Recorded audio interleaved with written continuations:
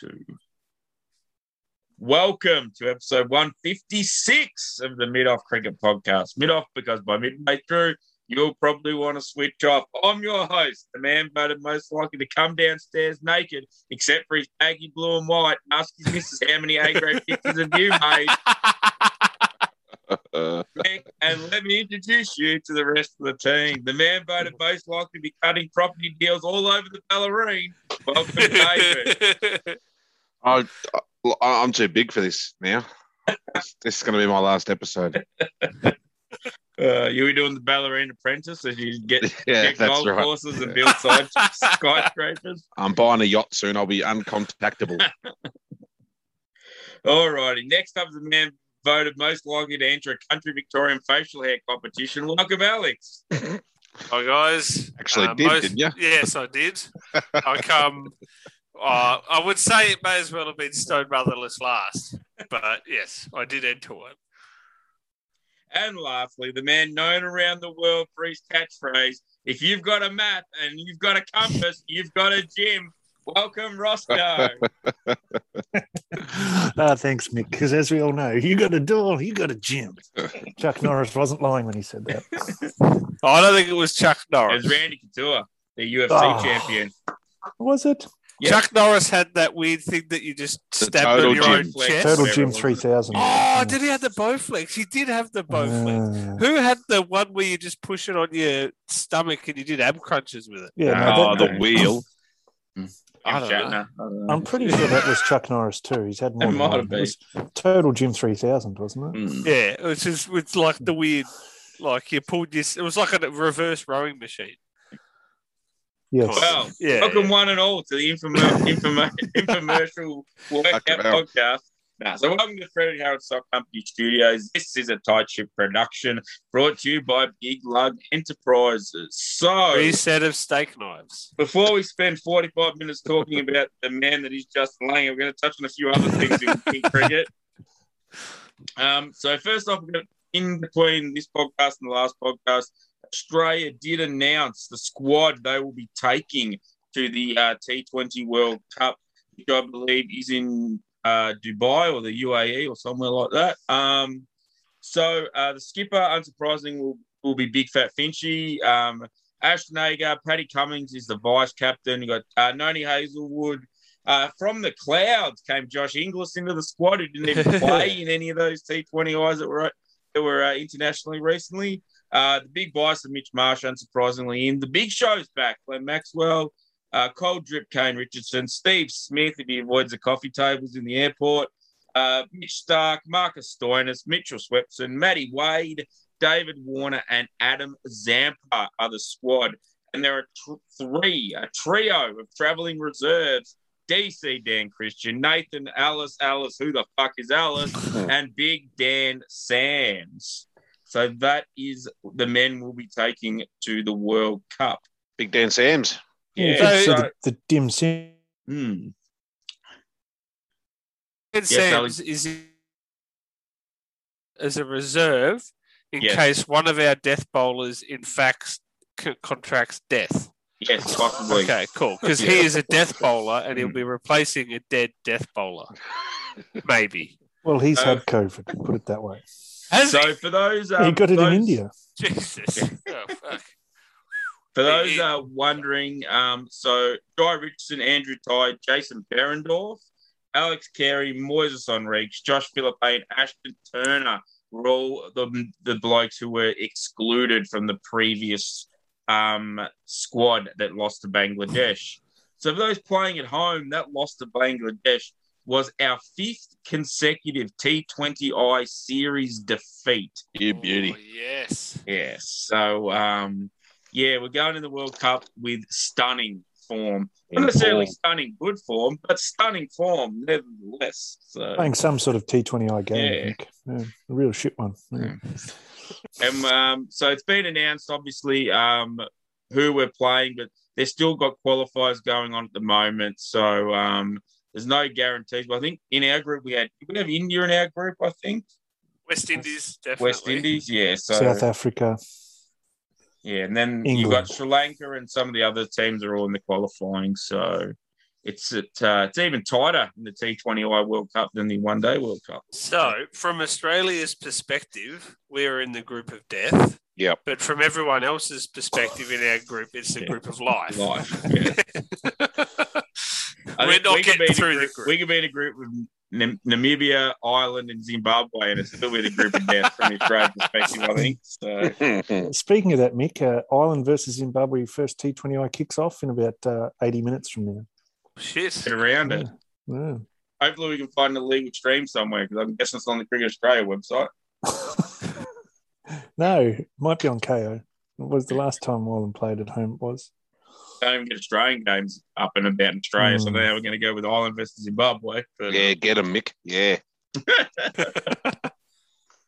So speaking of T20, we'll quickly touch on the BBL, and there's been a recent announcement of a big signing in the BBL, and that big signing is from the big man himself, Big Carlos Brathwaite, who has confirmed he will return to the Sydney Sixers for the upcoming BBL season. The confirmation that Brathwaite's coming back means that 9 of the 11 players the Sixers had when they won the title last year will be returning for the next season. So, look out, Hurley Dooley. So who are the two who and aren't signed up? about. Who are the two who haven't signed up? Yeah, those I fucking don't know. dogs. I honestly, Traders. that would have required some research, Roscoe, and that's not really. Well, I'm gonna Let's guess- speculate. Let's Don't lower speculate. yourself. I reckon one of them could be Peter Neville. Yeah, Oh, possibly. no.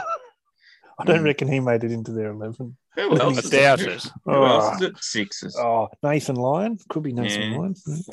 Is Mitchell Smith a Stark. Sixer? I think Smith's a Yeah, Sixer. Smith's a Sixer. I don't reckon he was in the 11 on the day, No. though. No. Phillippe, I know he's returning. Uh, 'Cause he's a Sixer. Anyway, What about- it's two that yeah. aren't, and we'll soon find out if they do. But I think we should speculate a bit more. No, I'll let you go. James Vince, No, I maybe? Oh, Steam White Rice. yeah, maybe. It could be. That's fascinating. Think of all the people it could be. Wow. Ben Could be Stokes. Shahid Afridi. Tom Curran. But it's Could be not. anyone. Could be Tom Curran. It could be any one of us on this Could podcast. be us. It's Who Don else is Bradman's not- birthday today. Maybe it's Don Bradman's not Uh, coming back. Yeah. Shane Watson. Could be Watto. Andy Bickle, maybe. What a legend. Yeah. Michael Bevan, maybe. I think He's isn't probably. Watto's at the Thunder, isn't he? Or was it the Thunder? Yeah. I think he's retired. Could be Michael Bevan. He might jump out of. Talking about The dead Masked people, Singer. Ross. Yeah. Oh no, you can't talk about Watson. He's retired, you idiot. Like, come on. Like, fuck. Anyway, let's talk about fucking Victor Trumper. He might be in on it. I reckon he's in with a show. I think Bill Ponce is going to play for Renegades. That's the word. But yeah. He wanted to play for the Stars, but he thought it was a bit pretentious to play in a stadium that has a grandstand named after him. So he said he'd play for the Renegades Yeah. instead. So Yeah. he's a man of the people like that, Bill Ponce. Yeah. So. Unlike Jimmy Anderson, which is Yeah. quite happy to play in a stadium with his name on it. Mm. The Or dog. Darren Sammy. Yeah, Yeah. true. Fucking strange, isn't it? God. Okay, speaking of the BBL, one of Roscoe's favourite BBL Yeah. players has been running amok across the pond in England at the moment. That's Big Timmy David. Have you got any news for him, Roscoe? Have you got any Yeah, news for some Big Tim An David? unbelievable story of Tim David, a Singaporean-born Australian. One of the things that I love talking about is fixturing, and that really gets you guys excited. Probably the second thing that gets a little bit of people excited is how do Australian players actually qualify for playing county cricket? Because we know a lot of them have UK passports, or the other way is you have to have played for Australia in the last year or so. So Marcus Harris, good example of that, Yeah. Travis Head. Okay. And then you get someone like Tim David, who's Australian, who just rocks up and starts playing for them. Part of Did he get in on the 2 first name deal? Is that what it is? Is Singapore one of the colonies? I don't know. Maybe. Probably. Maybe Him and James Singapore has a get to play because they've both got 2 first names. So. Anyway, he's hit a purple patch of form while he's been over there, Tim David. You might remember he's WA bloke, but he came to the Hobart Hurricanes and mashed up the Renegades in the first game, got an 80 or something. Yep. And I then, do. he's hit some form playing a list A 50-over cricket for Surrey when all their players were off playing the 100. And so well was he going in the list A stuff, hit a couple of tons, striking about 150, that he got picked up as a late replacement for the finals week of the 100. because It- Colin de As you do. Gronholm or someone had to fly out to go to Bangladesh to play for New Zealand. He's come in, took a stunning catch in the final, took a wicket or so with his part-time spin and got a few runs. So he's just having an unbelievable week, and to cap it off, he got an IPL deal off the back of it. Not bad, He's is done it? the old Aaron Keating Yeah. and just dropped in the fucking week in the grand final. Got himself a medal. Yeah. That's a Just dream at the for parachute. AFL Just- fans Yeah. out there. But yeah. Yeah. So unbelievable story, just in a real purple patch, and good on him. Yeah, so well done. And speaking of unbelievable stories, we're going to touch on the latest man to be appointed as a trade envoy to Australia. And that's none God. other than Sir Beefy himself, Ian Botham. So the Big Beef was named as the new face of British produce in Australia. Oh, Botham is fucking one of 10 trade envoys appointed by British PM Boris Johnson to boost British business in Australia, Brazil, and Canada. Between me and you, Beefy, I would have been going to Brazil, mate. But anyway, whatever floats your boat, I guess. Just random dartboard and a fucking Yeah. map to pick the three Yeah. countries, and he did the three furthest away from each other countries. Yeah. Like, surely it would be Indonesia, Australia, and New Zealand, or something along those lines. I'm not sure you're up to speed with how international junket politics work. It's all, yes, I know. And there, from what I've read briefly, at least the reciprocating trade envoy to England from Australia is one of our least favourite and worst prime ministers, in my opinion, Tony Abbott. It's a unpaid role. Other than you okay. get flown over there and Yeah. shit, but it's unpaid in inverted commas. That there's Yeah. absolute benefits and stuff that they would You get. just get to live in another country. So, Free of charge. before we keep banging on, I'll finish on the notes I got about Sorry, this. sorry. So as stated, this is a good old-fashioned job for the boys situation. So both of them supported the Brexit campaign and were seen side by side with old mate Boris Johnson at a number of public events. Due to his loyalty, he was later appointed to the House of Lords as Baron Botham of Ravensworth in the county of North Yorkshire. So well get done to Baron Botham. So the beefy Baron, as he's now effectively fucking known. So this is England's first post-Brexit trade deal with Australia. And God. it was spruiked they were going to bring in cheaper barbecue meats and wine to supermarkets in England. It was also flagged as an opportunity for better access of British companies to invest in, as well as send their products to Australia. So there we fucking go. Yes, Alex. So Beefy Botham does have his own wine label. I would imagine those are In going to be Adelaide. top of the fucking. Yep. What do we want to import? Well, wine, specifically the varieties of wine that my wine label makes, and the price range my wine label makes. I think what happened was that both of them stopped working for Sky, not really sure why, commentating cricket.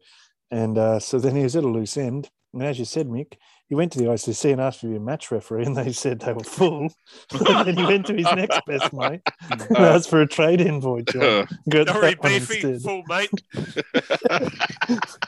Because if you're not having one job for the boys, you might as well have a different job for the We've only boys. got one fat cut. We've got multiple fat cuts as a match referee. He doesn't own enough fluoro. Couldn't get in. Fully acquired a fat It is bastard. interesting, Sorry, mate. as Alex said, but because it's not a paid position, but Beefy is involved with the winery in Australia, and now gets to travel out here and deal with his winery for free or on the taxpayer dime. So fucking isn't that just A-grade work? Yes, Alex.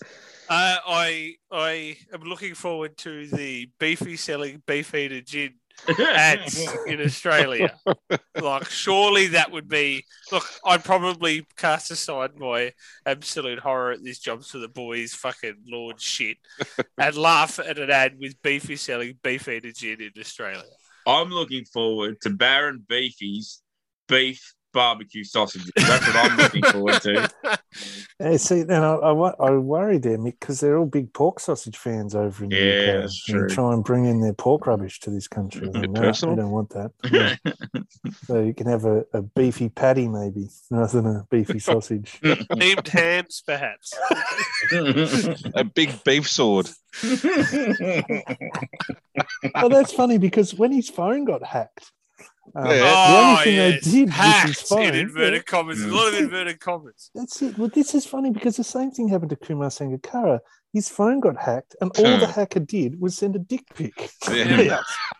Weird. Those It damn is dick weird. kicking hackers. I I did read a great article, which was a little bit like, nose up sort of language in it, but it was remarking on it's interesting how whenever a hacker hacks someone, the point you've made here, Ross, that they don't go in there and steal all their money or find some really damning stuff. Maybe they've had some, fraud involved in their Killed life or someone. something like. Yep, killed someone. Right, yep, exactly.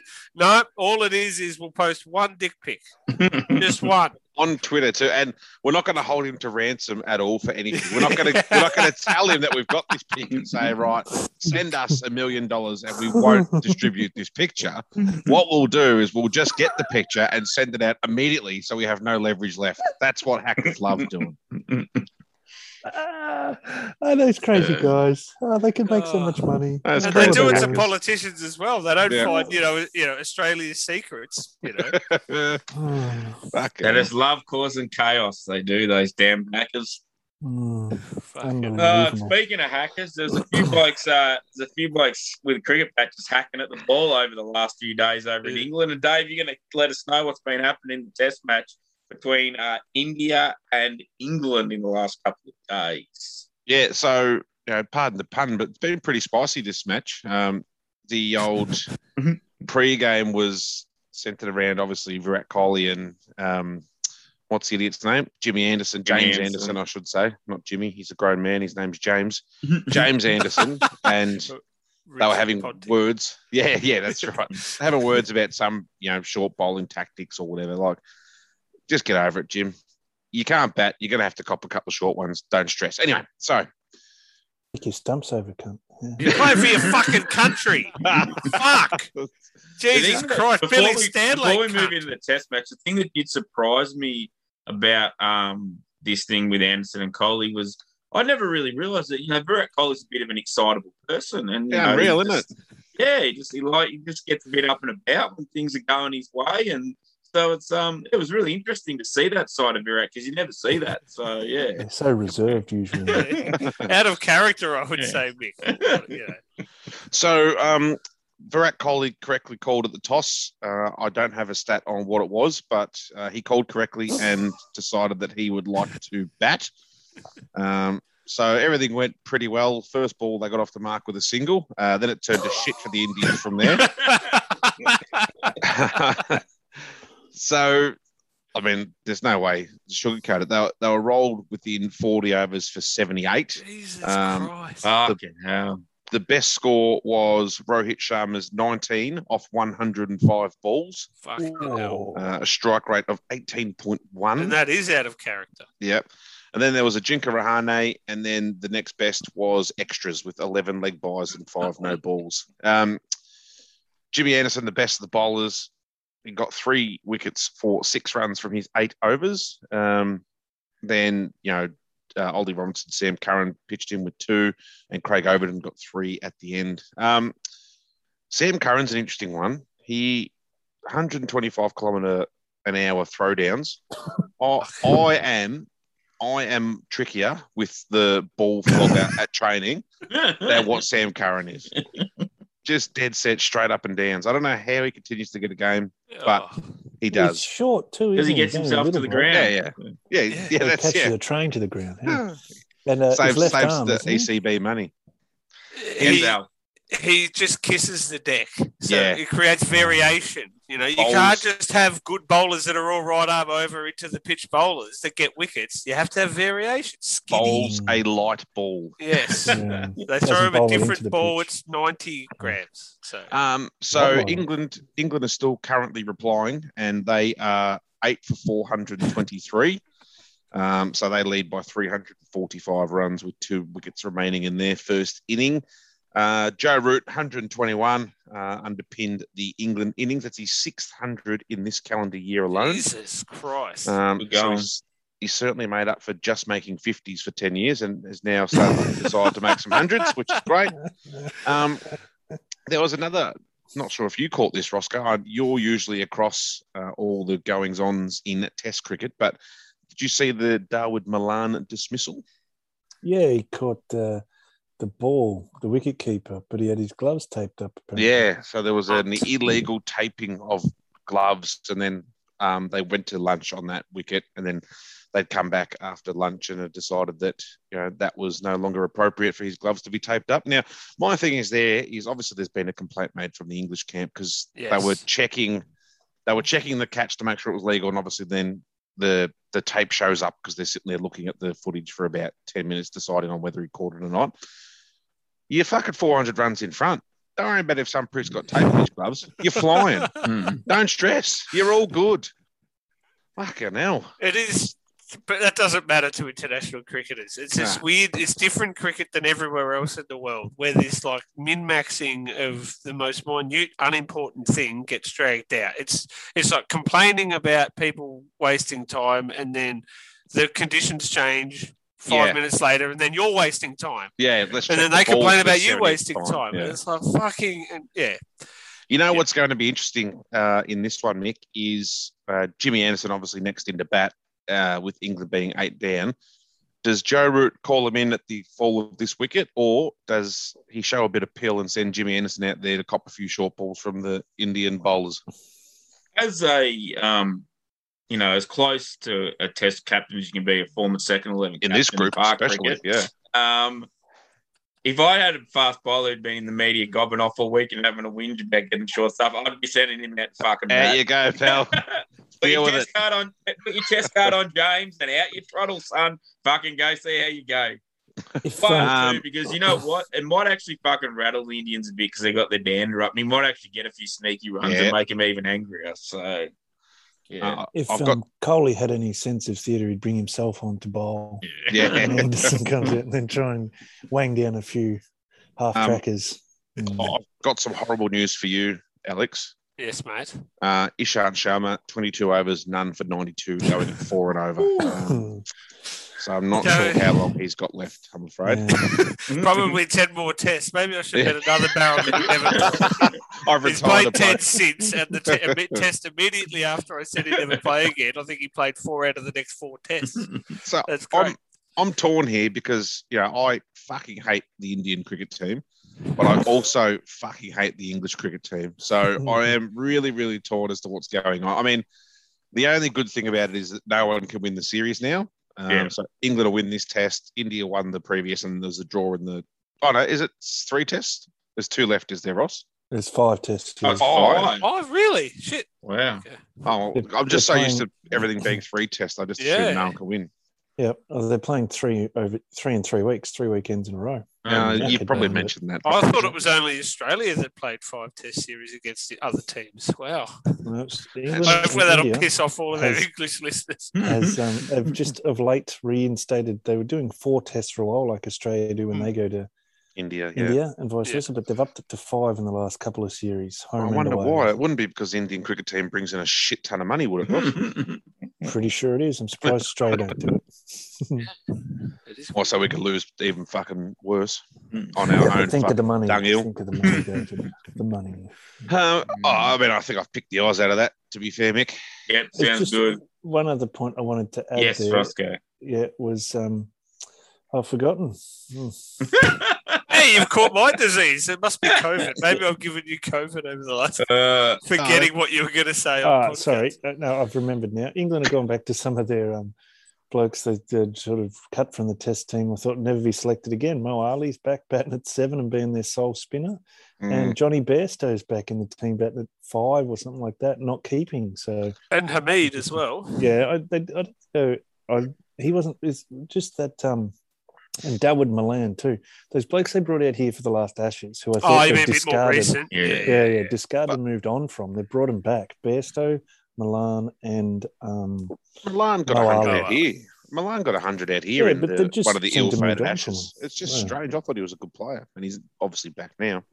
Well, Is he so the one that's like averages 50 odd in T20s? Like he's flying? Yeah, I think so. He's a T20 jet. Yeah.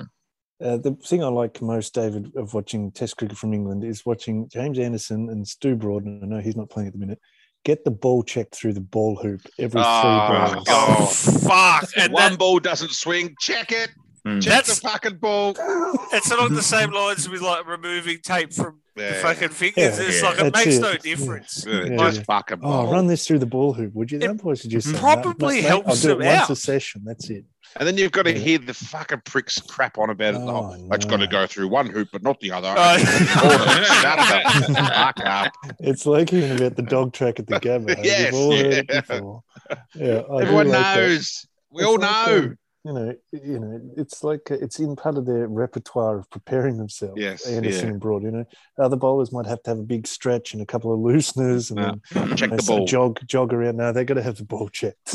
Train how you play, Ross. Like, there's no point not preparing how you play. Like, So they're in the Just nets getting the ball checked. Are get they? some old bloke in a white fucking jacket to just chuck a ball through a hoop every 4 balls you bowl. Oh, That's God. about it. That's why Big Dumb Paddo takes wickets off no balls. Doesn't take balls in the nets. Fucking Yes, big, exactly. massive no balls.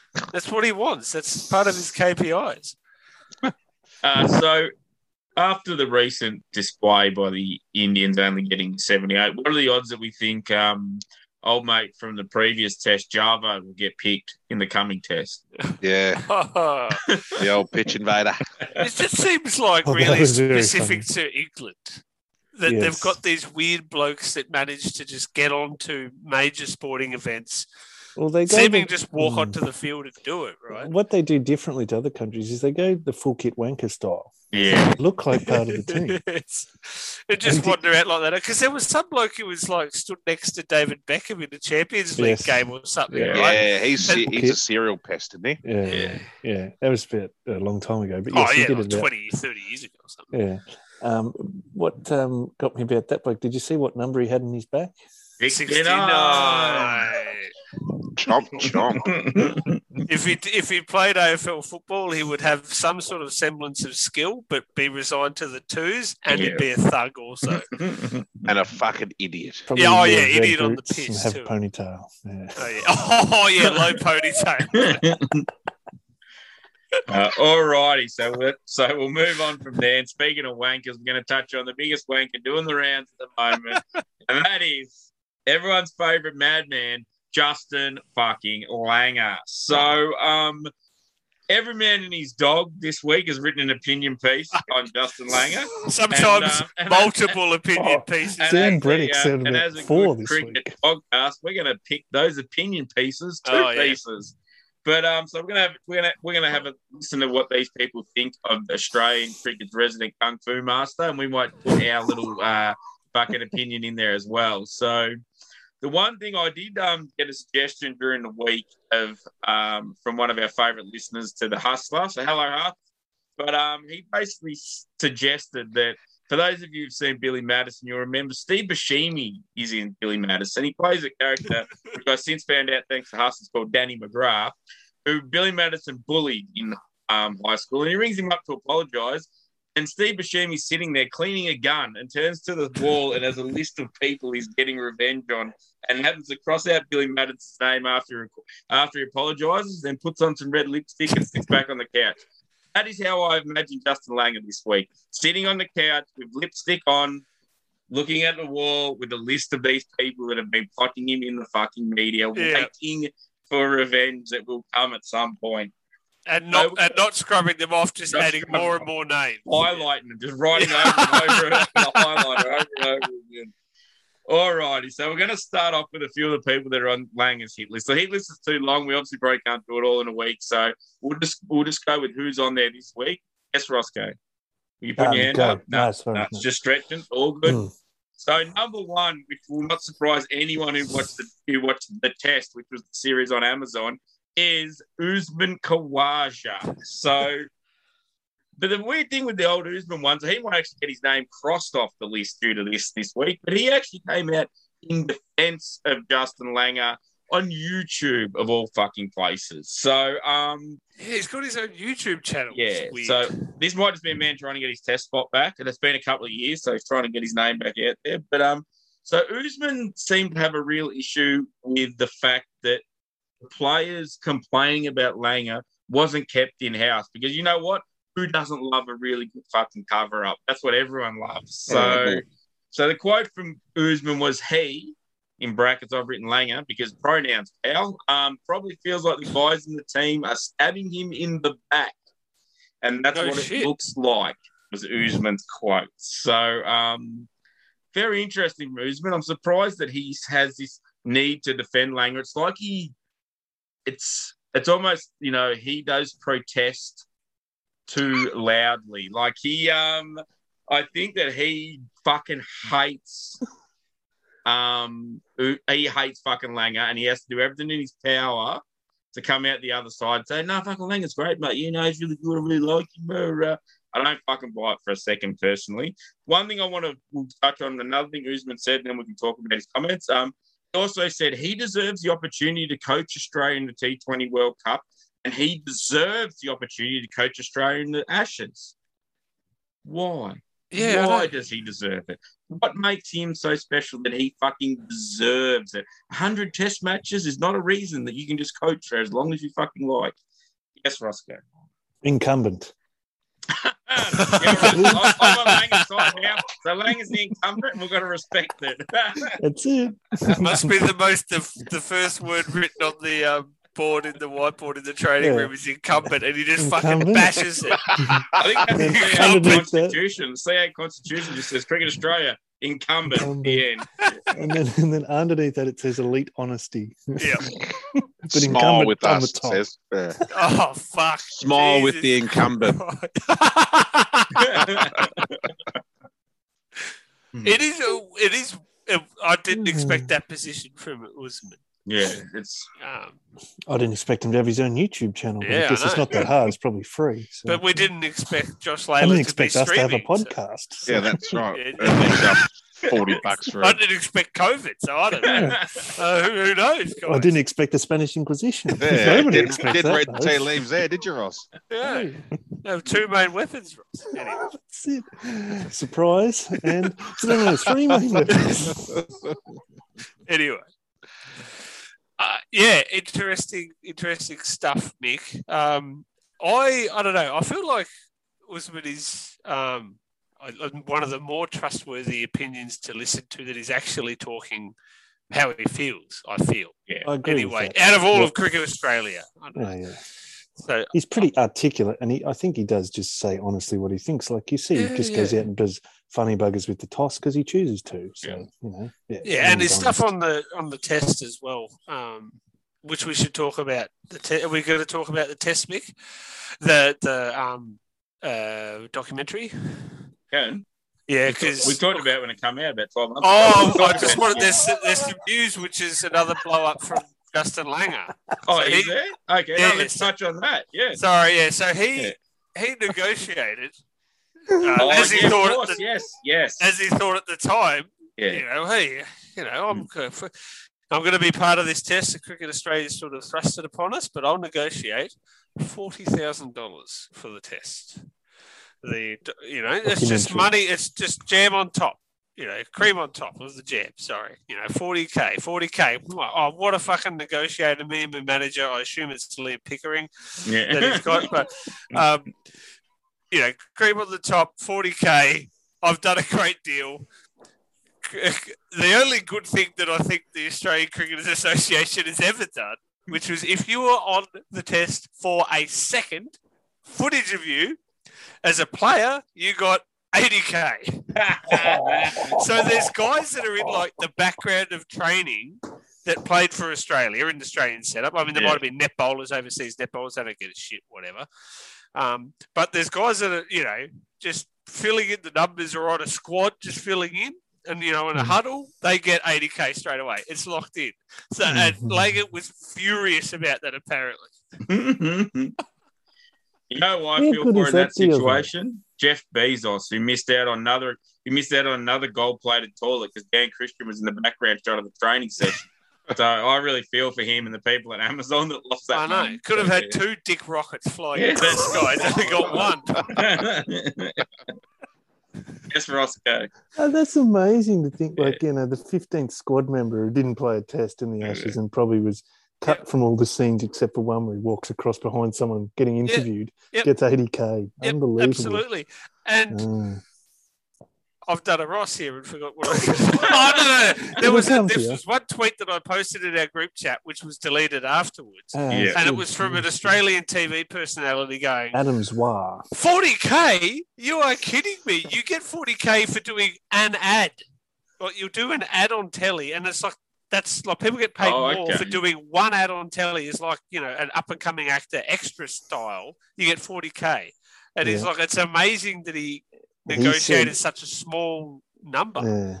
He said that he should have been aiming for 10 times that, or something as a minimum. If 40K, and then he deleted it afterwards.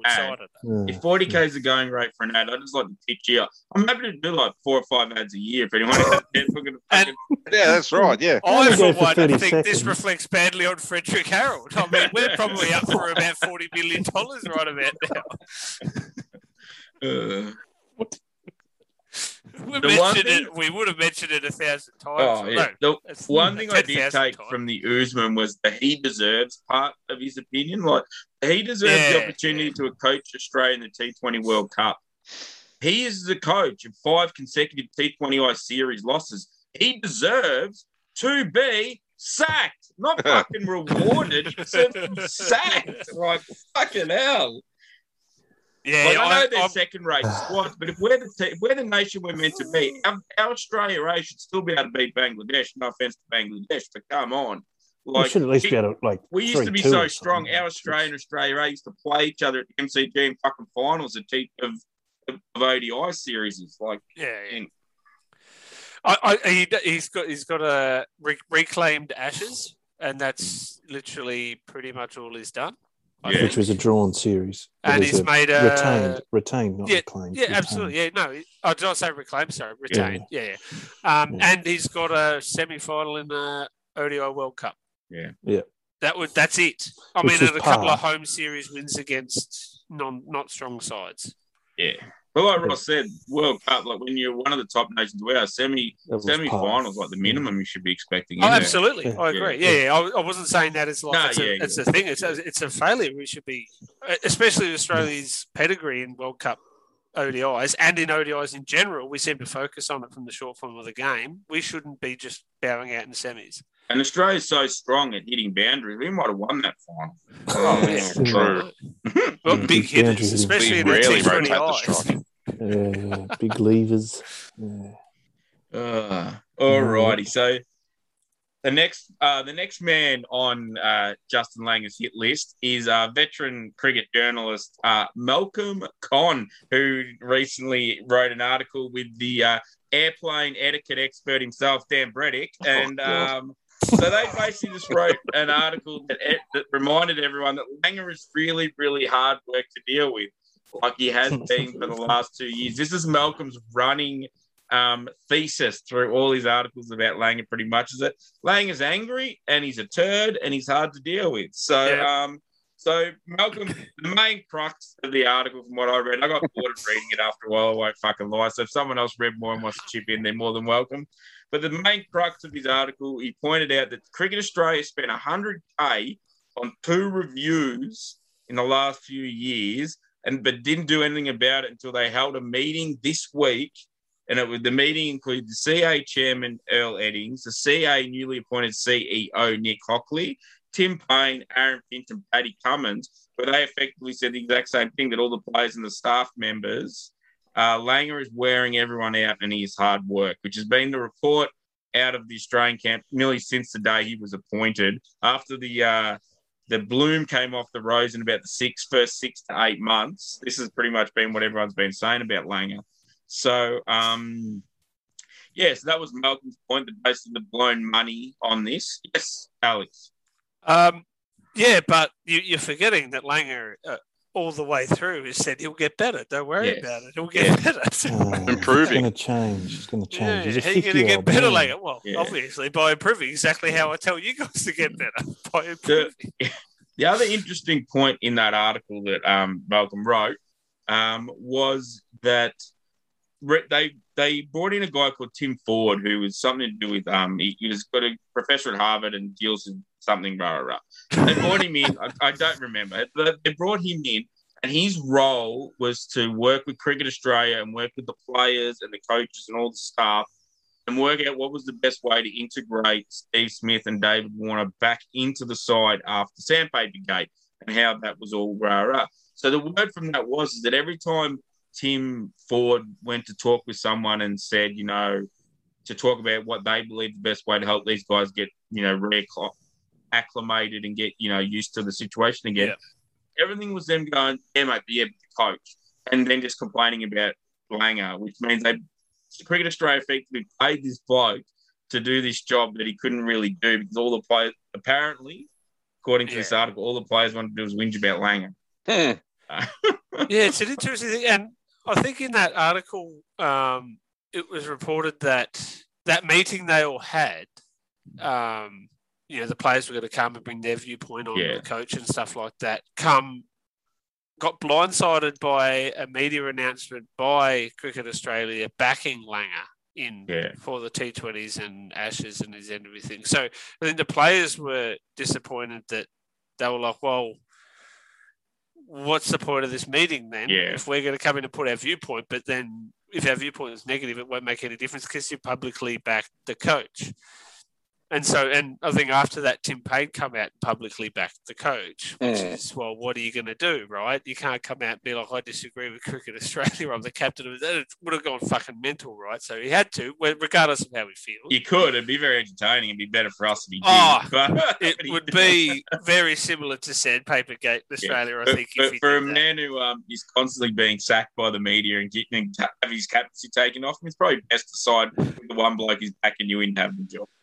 You do the little dib, dob, and stand in your line like a good Boy Scout, I think. But, Malcolm Conn went off tap this last couple of weeks. I reckon he wrote 5 articles on the one topic.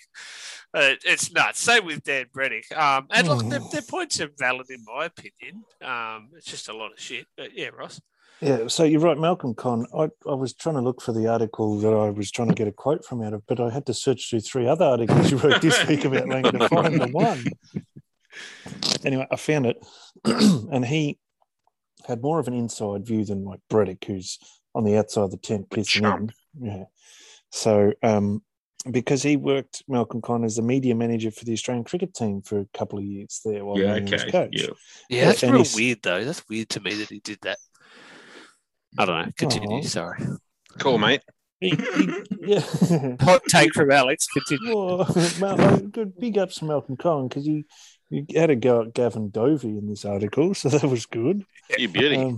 Support that. We're all for anyone doing that. Yeah, that's it. And I'll just read a little bit of it. It said, an hour before the first match of the summer, as players were warming up on Adelaide Oval and Mark Howard was dodging fast bowlers doing pre-match interviews for Fox, there was a roar in my left ear.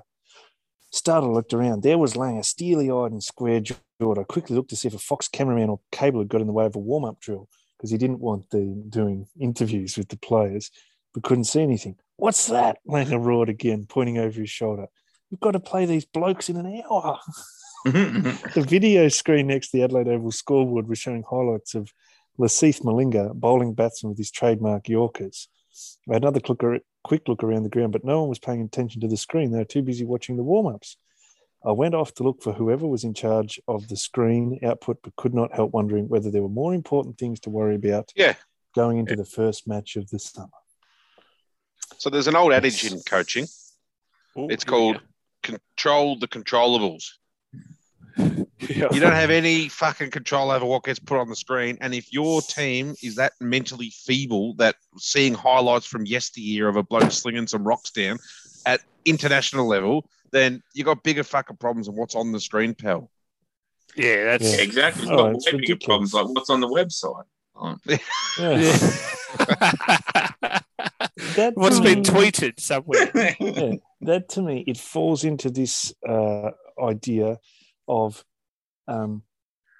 that it's got to be controlled. I know that, but it's also like, what's wrong with seeing highlights of another country? Like, what's Whatever. the big issue with that? Oh, I know the problem. Yeah.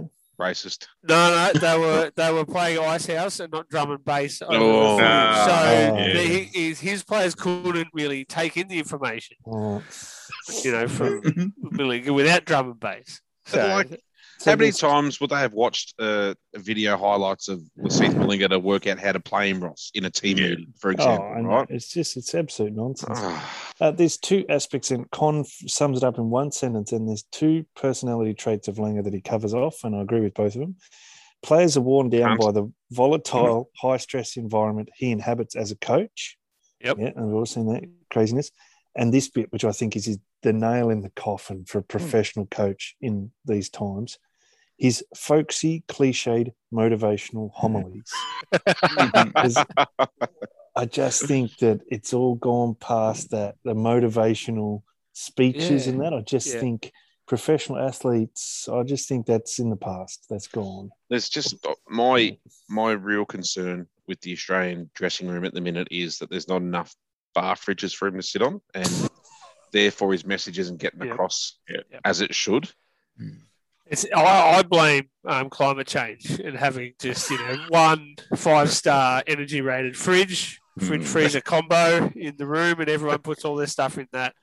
It's, Well, you can't be coached. for pulling their sponsorship. That's who I blame. You can't be coached in isolation. We all know that. Pat Cummins is struggling. Josh Hazelwood's struggling in isolation. Yep. Can't do any exercise. Can't be coached. It's not Langer's fault. I'm on Langer. I think one thing they're grappling with, which I think might be even COVID related, is that Langer was the right choice for a short-term fix. Yeah. And The coming Tim off Nielsen the sandpaper method. stuff, I don't know that Tim Nielsen did jack shit, but anyway. What's Langer done? Coming off the coach, Langer retained the Ashes. Now, they should have won. That last test was a disgrace at the fucking Oval. oath. Yeah, but I don't know if it was his plan or someone else, or he listened to someone else. Doesn't really matter because he takes the credit or the blame. The way they rotated the fast bowlers in the first 4 tests of that Ashes series, won us the series, I reckon. Yes, Steve Smith batted like a gem, and so did Marnus. But if they'd gone with best 4 bowlers every test match, which would have been Stark playing every test match, we wouldn't have won it. No chance, because they would have been given it runs. We didn't win it, but but we wouldn't have retained. Yes. And they had to blow up. They were ups and downs. Stokes Ebbs and won the flows. game and all that sort of stuff. And the last one was a disaster. Yeah. And they gave up. It was pathetic. But I actually thought it was good coaching. Whoever said it, he takes the credit or the blame. Langer. They did the rotation of the fast bowls, and it was like a breath of fresh air. And one of my biggest criticisms of him, look what he's done the last 2 home summers. Same 4 bowlers every single test match. And look again, get a good team like India, got real depth, and we just tailed right off. Yep. It was pathetic. That's my biggest criticism of him. How can you go from doing that and seeing it work? Okay, didn't get it perfectly right, but no team really does get their rotations right. Look at England going over to India. They were probably over-rotated, whereas Australia had it about right in England, and then they come to the home summer and just blast out. Yeah, blast out, bad tactic. Like, I read that Brad McNamara article, and he was, it was hard work, but he had one good point, Alex, which was, why did they, at the SCG test, try to bounce out, as they so often do, bounce out the tail? And most often than not, it's bloody Mitchell Stark who's at fault with that too. Yeah. Trying to get him out. But he's probably told to do that. That's the issue. Oh, I know. He'd want to be hitting the pegs more than anyone, you'd imagine, because he doesn't take but I still think anymore. I still think it's fast bowler mentalities, David, because I used to play the bloke in the 2s at West Island in the last couple of years. And he's a very good bowler, and he's a 1s bowler, but he's been playing 2s. And I used to say to him, like, he bowled that like fucking Glenn McGrath, just back of a length, just outside off, trying to nick blokes off. It's like, I used to say to him, mate, look at your Corden. No one there's fucking catching anything.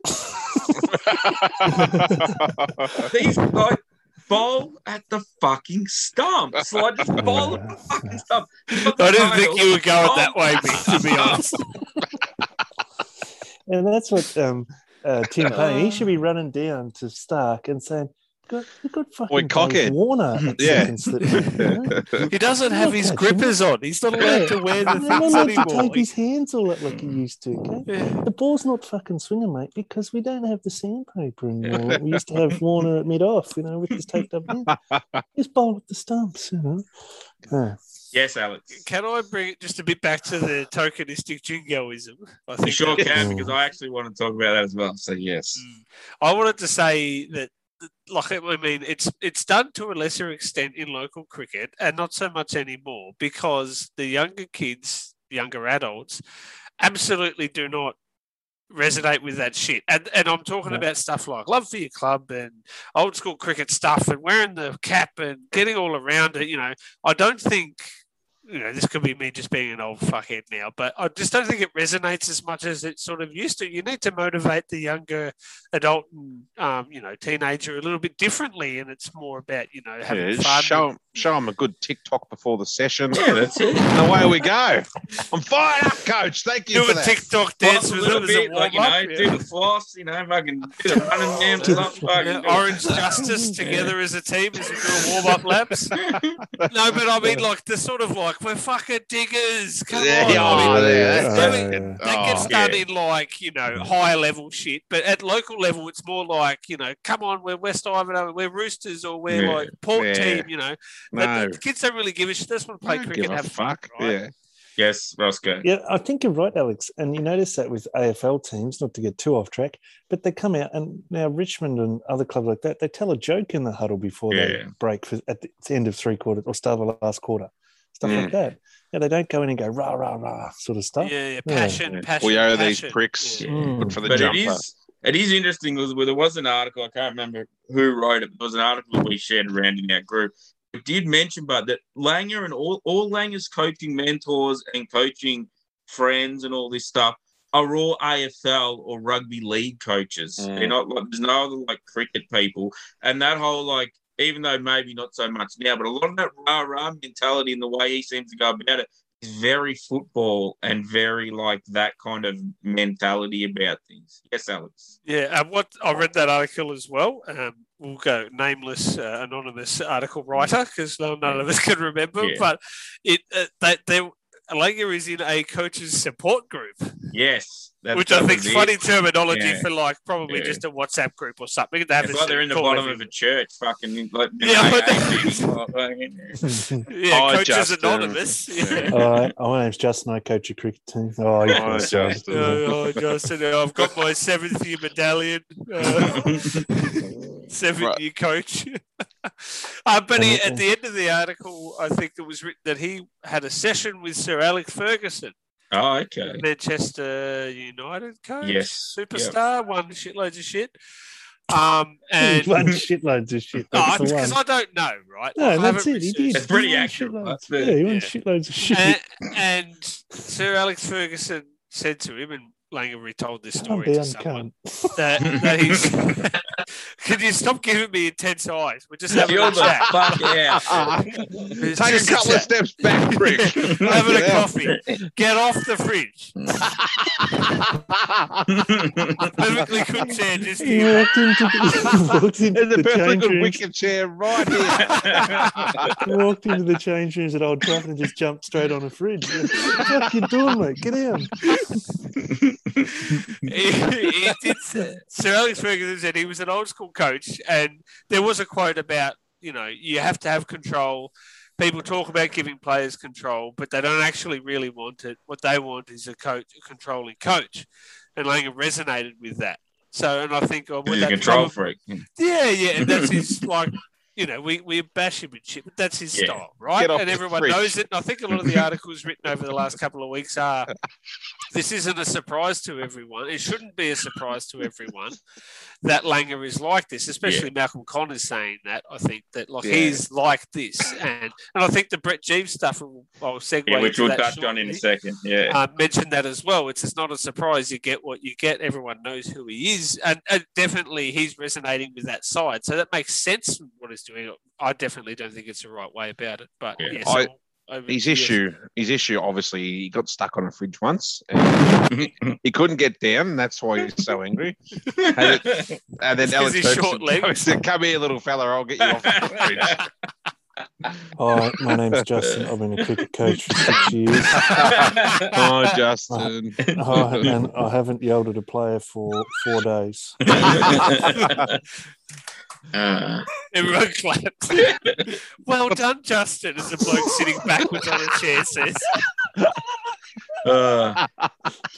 All righty, so we're going to move on. We'll call about the last couple of people on JL's hit list, and then we'll see how we're going. So, as Ross mentioned earlier, Brad McNamara also took to his hand to writing, if that's what you want to call it. So the former New South Wales player and administrator decided that the main takeaway from his column was that he agreed with someone else's opinion and basically wrote it like it was his own. He should come on this podcast, I think. So Brad McNamara wrote, Warney and Chappelli were right. Cricket coaches are best when they're barely visible. So I always thought Warney's quote was, the coach is the thing you catch to the ground. But anyway, the other thing that McNamara wrote in his article, which I do think is, even as Brad McNamara does have a fair point, is that when did the coach of the Australian cricket team become the most valuable and most important person in cricket? Because it does definitely seem there's a little bit of that vibe at the moment. Everything's about Langer, and Langer's the one that's upsetting the apple cart the most. Like every now and then you might have a player like a Warney who upsets the apple cart because he doesn't get on with Steve or he doesn't get on with that person or whatever. But it doesn't seem that there's anything within the group at the moment. It seems that it's the group against the bloke who's meant to be in charge of the group. So, yeah, I agree with that too, Mick. And he did make a good point there. And I was like, this article's really good. And then it slid off the rails after that. But, that is a good point. And he did say, it started with Darren Lehmann's appointing. But and he did mention it started with Michael Clarke being captain, and Ponting was, up until Ponting, they're all like man's man and they controlled the team. And then Michael Clarke didn't. I'm like, I disagree with that. I think Michael Clarke did control the team. That's where I lost the article. That's where the article lost me, because before that, Guinea writes, Alan Border, Mark Taylor, Steve Waugh, Ricky Ponting, they come from the University of Life. Yes. And Michael Clarke and Steve Smith, straight out of high school, straight into the Test team. It's like, well, is it Michael Clarke from the western suburbs of Sydney? But Ricky Ponting had a fucking bat sponsor at 14. Yeah. The Test side at 18 or something. Come up all the pathways. Ricky Ponting, Jesus. He's never had a life which his cricket wasn't involved in. It's Couldn't like he's drive the a car worst till he was 30 because he just didn't need to, because he wasn't living real life, so to speak. That's right. Yeah.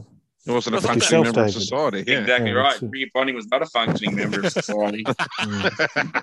So I lost it there. It's like anyone who's a bit older was okay. Now these young guys, they're no good. Because Buzzard would have played against Ponting, but then he wouldn't have played against Clarke or with him. I think the main thing is the point, like he made and Alex mentioned as well, is that when they appointed Lehmann, all of a sudden the coach became a media personality to a degree. Like you can only have that with like Bob Simpson and the guys. John Buchanan never done fucking interviews, They would talk if they might have given an interview every now and then, but Darren Lehmann, and probably due a little bit to the fact that he was friends with a lot of the guys that were in the cricket media at the time, guys like James Brayshaw and Brendan Julian, all these guys, he either played with or against and was a little bit more familiar. So he started to become a little bit more of a media personality. I think Big Dull is a big part of that too, personally, because that's where that really started with Lehmann when he was with the Heat. I think he took that into the Test side, and now so the Australian coach has become a lot more visible to the public, and then Langer's having to deal with that. And he might not necessarily have the best personality to deal with that because of his nature. So I think that's a big part of it too, really. But I thought he made a good point, the Buzzard, about how many coaches does a team need? There's fucking millions of them.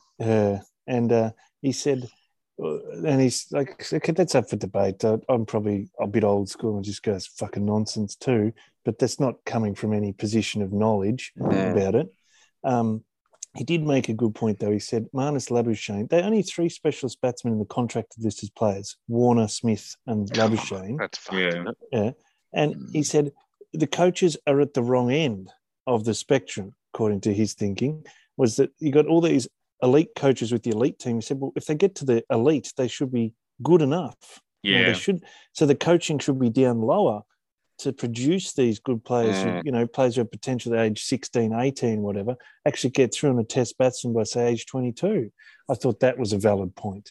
Don't cocoon or bubble these guys with heaps of coaches when they're 28 or 30 or whatever. They should be in charge of their game. Yes, they'll need some tips. And, even Gilchrist had his own personal coach, which gave him tips throughout his career. But it's more that mentor role than coaching. Anyway, flip those guys down to working with the younger players to Grassroots. come through.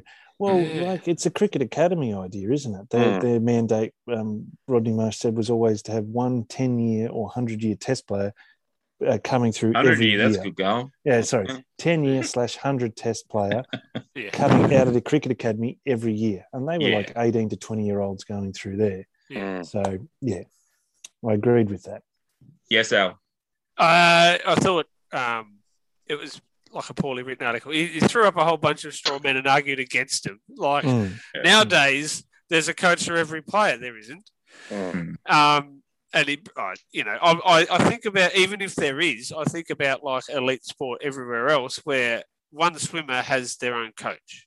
Yeah. And he's like, Thorpe wouldn't coach a freestyle for a 400 meter or something. And I'm like, I didn't get hang that on. analogy. They literally have their own coach. Yeah. The Olympic swimmers have their own coach. They don't have a coach. So his point to that was not to stand up for him, but his point to that was Justin Langer's scored 7,000 test runs. Why isn't he telling people how to bat? Why do they need a specialist batting coach? So his point to Thorpe was, if Thorpe was a coach of a swimmer, he wouldn't get someone else to teach them how to swim. He would do it. Yeah. But, I think Langer has... I think the Australian coaching job is more involved than just setting up cones and shit like and that. Give and throw down, Yeah, and I think you need a special... The formats of the game, a fielding, bowling, batting, and possibly even a specific wicket-keeping coach as well as the head coach. I feel that that's okay. And I think the straw man of every player has an assistant. There's an assistant coach for every player, and that assistant has an assistant. That's not the case. Yeah, it's just the bullshit about there was one bus and now there's a convoy. That's not the case. Like it's an article written thing and annoyed the fuck out of me reading it. But I sort of disagree with the less coaches as you go up. I think the coaching is fine. There's a point that at international cricket, the one thing that you'd think they'd be doing heaps more of, and have to, is those opposition analysis type roles. There have to be lots more of that, because if you're going to be a good international team, you've got to know the opposition players and their weaknesses and their strengths and relay that information. I think that's incredibly. But I think that's an incredibly important role in an international cricket team, because they don't, Australia, when, if we come up against someone like Pakistan, we don't play them that often, but they're a good team. Yeah. If we're going to beat them in a one-off scenario, you need to know the players and have the plans in place. And that's a fair point, I think. Yep. All righty. Any more guys. comments on Brad McNamara? Or we're going to fucking... I think we've given him more than he deserves, so we might move on from him. Yeah, absolutely. All righty. So the last... little thing we're going to talk about, and I'm going to read a big chunk of this article, so I apologize to anyone who doesn't like me just reading out things, but it's funny and it's a very good insight into the man who is Justin Langer. So I think it's probably a good resource at this point. So Brett Jeeves, the Tasmanian, we'll call him medium fast bowler rather than just calling him a downright donkey drop medium pacer. He may have snuck in and played a one-day game or a T20I, I think, for Australia. One day. Or T20, maybe T20. Yeah. So I pulled bits out of his column that he wrote recently for ROAR, which is roar.com.au, which is a website here in Australia that lets pretty much anyone write whatever they fucking want about anything. So there's some interesting shit on there. Do yourself a favour and don't read it if you don't have to. So we'll start off. So Brett Well, Jeeves. we're reading it for the mix, so there's no point reading it up. So I've cut out the top of Brett Jeeves' article, which talks about him bowling an absolute peach and getting Justin Langer out. If you want to read that part, go find the article and read it yourself. Self-indulgent rubbish that was. So the next time I see JL is 2006, and it is his return game after being hit hard in the head by Mackay and Tini in the third test of the 2006 South Africa tour. JL is returning, and we are flat. We being Tasmania, because outside of the one freak ball I delivered on the Devonport Goat track, the Tassie's level of success against Langer was equal to that of the New South Wales government in containing the Delta variant. Topical. He was rampant and dominant, and we were grateful for only 188 in a day. Jesus. So we bat first. Tim Payne scores 200. That must have been his only first-class ton that he had for a while there. It would have been. Yeah. We declare it 500 plus, and it is JL time. Of course, we try to bump JL, thinking he'll be a little hesitant on the short ball. The narrator says JL was not hesitant on the short ball. Before we know it, he's on heaps and again is starting to really feel himself. I'm into my third spell. I scrolled too fast. Going at 5 and over, and I deliver the first ball of a new over to Marcus North. It's a dot, so I turn around and walk back to the top of my mark. On the way back, I get an awkward feeling that someone is watching me. You know the one. I turn around and JL is staring at me. I bowl another 3 balls, all dots, and he has not taken his eyes off me. I swear, if this was a nightclub, we would have been pashing. After the 5th dot, I walked back past him with a finger up my nose. He looked angry. As the 6th ball was another dot, I turned around from my follow-through with an additional finger up my beak and collected my hat from the ump. This made Justin angry. He said, "You are a savage and a bogan and have no respect for the game," or something like that. I laughed as this was kind of true and replied, "Are you still fuming about me being too quick for you in Devonport a few years ago?" "I don't remember stuff like that," Justin responded hastily. Just as he completed his flustered rebuttal, former Tasmanian opening bat Travis Burt ran past and said, "Yeah, that's because you've been hit in the head too many times." You think JL was angry when Bangladesh got some screen time on the Cricket Australia website? He stopped the game and requested the umpire do something about this level of disrespect. The umpire, who I'm convinced was giggling, did nothing. For the record, JL scored 188 not out. The team score that was 5 declared for 353. For those playing at home, that is more than half of the team's total. Narrator, JL was not hesitant on the short ball or impacted by any level of verbal from the plebs. That game ended with a thriller, with WA requiring 401 off 80 overs. Should I scroll? There we go. And at 5 for 346, and Luke Ronke going bananas, we were very lucky to win the game. In fact, from memory, a Michael Divenuto direct hit from the long on in the last over won us the match. Absolute scenes. Oh, scenes indeed. Yeah. We partied hard. And one day later fronted up for the Ford Ranger 50 over. That's our one-day comp for you playing at home. List A, Alex. So that is how we did it back in the day. Travelled interstate 2 days before a Shield game, got drunk. Played the 4-day game, got drunk again. Played the 1 day, I got drunker again, and flew home for a week's sleep. So Tasmania bat first, we make 264, and then it's JL time. Well, so we thought. Instead of Langer, we get Scotty Muleman and Luke Ronke. The only time I've seen Ben Helfenhaus happier was after I finished reading him his first Clifford the Big Red Dog book. So Muleman out early, Marsh to the crease. Marsh out first ball, North to the crease. Ronke out, Boges to the crease. North out, Langer to the crease at 6. 6, so weird. Hiding himself. My first ball to JL rises sharply off a length and hits him under the armpit. I'm happy with myself. You were later on that than you were to the crease. The game's almost over. Where have you been, you weak cunt? He's got all these, hashtags and that. I inserted my little bit of extra in there. The response wasn't what I was expecting.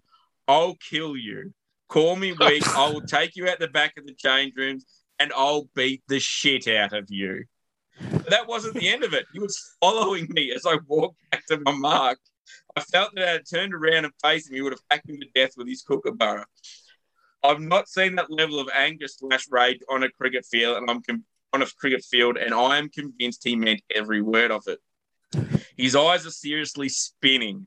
This wasn't the pash stare he gave me when I was in the one-dayer. In that moment, he was angrier at me than he's ever been at Usman Khawaja. It was only during the post-match that I found out JL could hurt me and most others really badly, through his dedication as a black belt in Kendo Kai. The grammar in this is really bad if you want some feedback, Mr. Jeeves. Grammar Nazi. Come on, Nick. Jeez. And given my fighting pedigree, I'm thrilled that it was only the next 3 balls he hit really hard. 6, 4, 4. As for Justin Langer, the coach, yeah, he's angry, but he's always been angry. And if you weren't aligned with him on work ethic, passion for Australian cricket, and love of John Williamson and Steve Waugh, and it is you who has a problem. I'm not part of the pylon. I love playing against JL and look back on stories like this with a great sense of joy. Whatever CA do about his coaching tenure has to be team performance based. It can't be because he's angry. They already knew this. We all did. Bang. Very good point by Brett James. Yeah, at the end there. Yeah. I thought it was interesting. I think Alex and I talked about this. We said, I thought certainly something was going to happen, but no, it was all just talk. Yeah. That's cricket, mate. It's always, unless someone holds you down, instantly cuts the cricket bat, it's all just talk. Yeah, true. Or unless you play on the Ballerine, it's all just talk. Yeah. Ballerine or North Brunswick area. Yeah. Yes, David.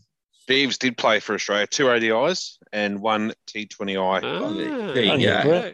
3 ODI wickets at 26, 2 T20I wickets at 17.5. Oh, robbed of a career. Found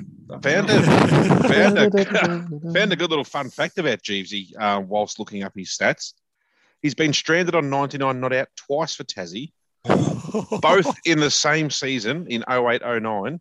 And both because of the same bloke, Tim McDonald, went out on him batting 11.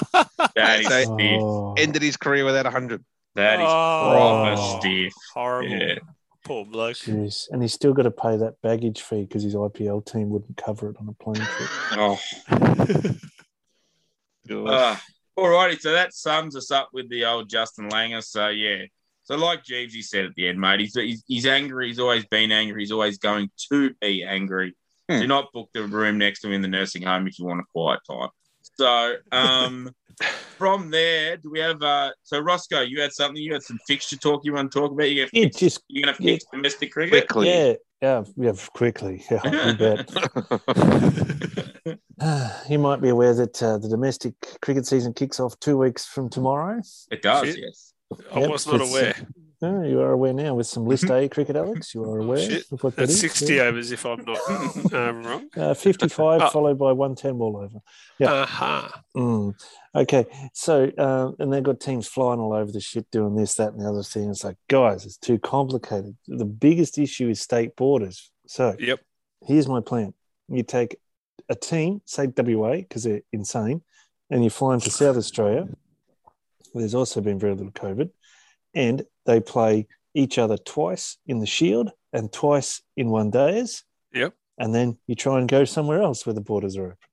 Okay. So don't keep moving around. Just casually go to Queensland, stay there and play 2 Shield games and 2 ODIs. Now, Vic and New South Wales, a bit tricky. You might have to move them or something. But, yeah, just go and play one team for like 3 weeks. Yep. 4 games. Well, I think Vic and New South Wales could go to Northern Territory and play their 2 there. And then they're out of the bubble, those 2 shit states, COVID-wise. And then it's just a free-for-all, right? Yeah, stay on the road. Yeah. And but stay in one place for 3 weeks. It cuts all the travel. Yeah. And if things change, you can keep playing. If you go into lockdown, well, depending on the state, you might be able to still keep playing. Yeah. And you've got 4 rounds of 2 competitions done in 3 weeks, right? Yeah. That's it. Yeah. And then cross your fingers and hope you can move all the 3 teams somewhere else and do it all again. It just cuts down the amount of travel. I reckon they did that at the start of COVID last year. I think, everyone they sort of took went all to the South teams Australia. to Adelaide. It was more that hub style. Yeah. But I just don't know that that's necessary. Anyway, Yeah. it's just an alternative. It's just not. Yeah. Cuts down the travel. Solved, in my opinion, Ross. Oh, fuck, that's it. Fixing. It's done. There's been fixing It's cricket done. problems flat out. Yeah. Now just email that off to james.sutherland. ca.com.au. Yeah. That's sound. Yeah, that's it. Yeah. Does he still work there? Yeah. I don't think he does he? Oh, yeah. Oh.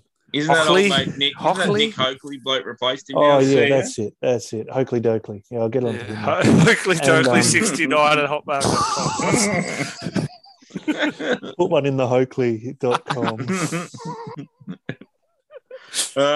All right, Jam it in the Hokley. so we might fucking end on that, I reckon. Just a final thought from me. Nick. Yes, Ross. I noticed there was a hypothetically, Mick, just work through this one with me. Now, I Okay. imagine cricket boxing, when it takes off, there'll be all sorts of levels of competition. There'll be the absolute pinnacle, there's the professional level, there'll be the amateur, the semi-professional level, and then there'll be local cricket boxing.